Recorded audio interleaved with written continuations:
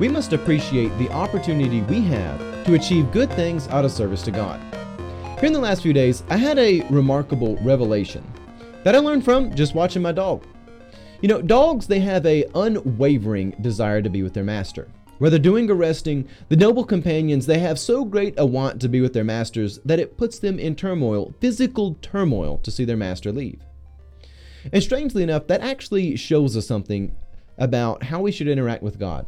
Looking at the loyalty of man's best friend teaches us something about our own fallen insanity. You see, dogs are actually sane to desire to be in the goodness of their master. That's actually a rational thing, oddly enough. But yet, the sons of Adam, the daughters of Eve, we in our sinful depravity, we are crippled by an insanity that wants to reject the good. We are afflicted by a disloyal attitude of insanity that wants to rebel against the master and his goodness. Yet, when we answer his good call and minister in the circumstances of our lives to make good on those talents for which we live, we do find good things being sown and good things being reaped. So here at Kingdom of the Logos, I'm here with Pastor Amanda, and I'm just going to let her respond to that. What do you think about dogs being sane, wanting to be with the master, and how insane we are to want to reject the goodness of God?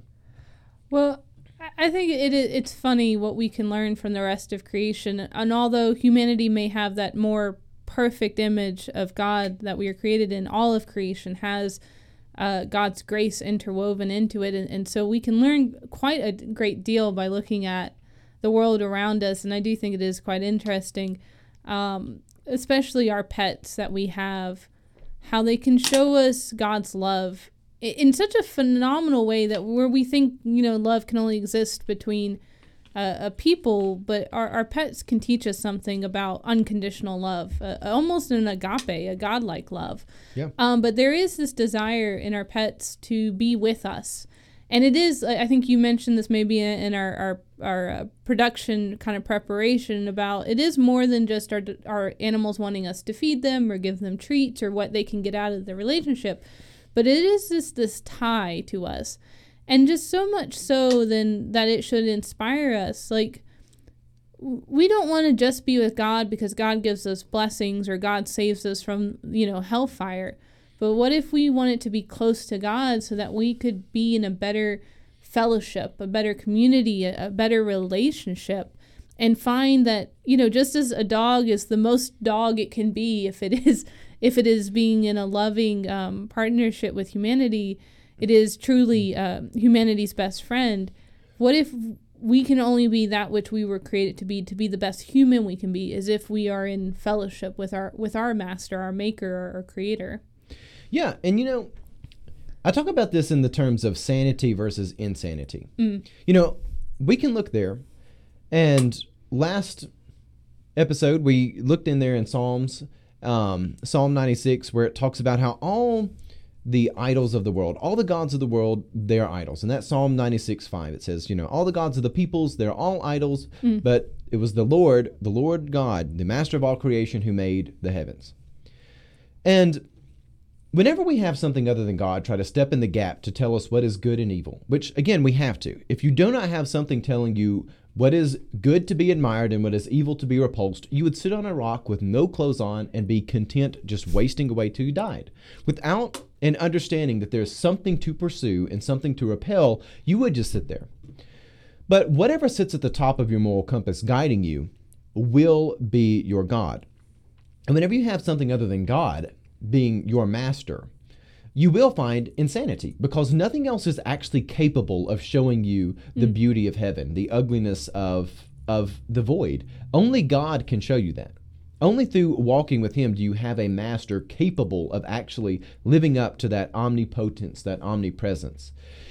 And so outside of God, of course it's going to be insane. You're not a kooky, just kook out there if you think everything in the world is going to be crazy and nuts, because it actually is. Outside of God, there is only the insanity.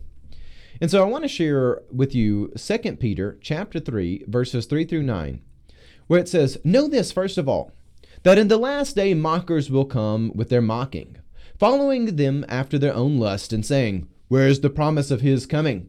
For ever since the fathers fell asleep, all things continue just as they were from the beginning of creation. For when they maintain this, It escapes their notice that by the word of God, the heavens existed long ago, and the earth was formed out of water and by water, through which the world was at that time destroyed by being flooded with water. And by his word, the present heavens and earth are being reserved for fire, kept for the day of judgment and destruction of ungodly people.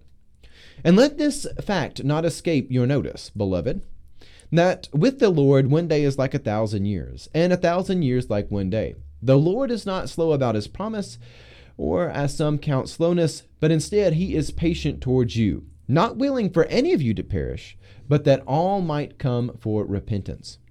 So in that scripture, it reminds you, there is something bigger than the moment around you. And all these people who mock, they're like the dog that might mock and say, oh, there are no masters, there's no goodness, it's nothing like that. Remember, there is a bigger truth. So there out of that, Amanda, any thoughts on that scripture? Well, I think, I've always been struck by this passage in the sense where the mockers that come to mock, they say, where is his coming? Because the world is continuing to be chaos. Yeah. And I think that's something we hear quite often when we talk about where is God in the midst of tragedies? Can God be a loving God if all these horrible things still happen? And like you said, there's something bigger than just the moment. Yeah. And that doesn't diminish the fact that in the moment there are some very crazy things and terrible things that are happening. But there's something a little bit more that is going on in the world around us. And so the mocker's logic may seem perfectly sensible in the moment. Yeah. But they forget that the creator of the universe is still creating. And that also the creator of the universe who pulled God's self back and allowed for human free will to enact itself still allows us to reap that which we sow. And that generally, sadly, is destruction.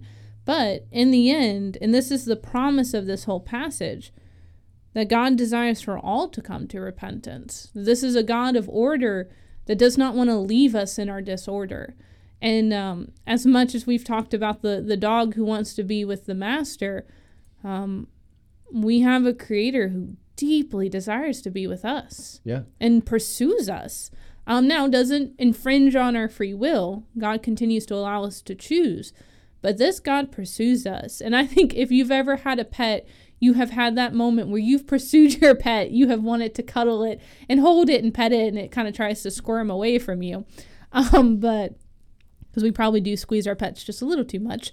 But there is a heavenly master, creator, parent who loves us and pursues us like none other. And the mocking of the world around us will find itself to just be that. Yeah. And, just to kind of wrap this up, one of the things that we naturally do is ask the question, how could God allow this wicked thing, this suffering to happen? But as this text reminds us, God is bigger than you. He does not count the world in the way you do. And on top of that, we tend to think that the purpose of life, the fallen nature of sin, thinks the purpose of life might be to avoid suffering. That is clearly not what God prescribes as the purpose of life. There's a lot of suffering that God himself has undertaken, including death on the cross. And when you read that last verse, God is patient with you, not willing that any of you might perish, but that all might come to repentance. There is something bigger. So we'll wrap that up there. Pastor Amanda, would you close us in prayer? Sure. Well, let us pray. Heavenly Father, we thank you for your gift of presence, how you are faithful to your people. And so as we have heard of your faithfulness, may we be transformed into your likeness, that we may be faithful to our communities, faithful to the body of Christ, faithful to our calling, and ultimately, God, faithful to you. May we grow in that faithfulness, as only you can transform us. We ask all this in the name of the Father, Son, and the Holy Spirit. Amen. Amen. And on that note, God love you, and have a blessed day.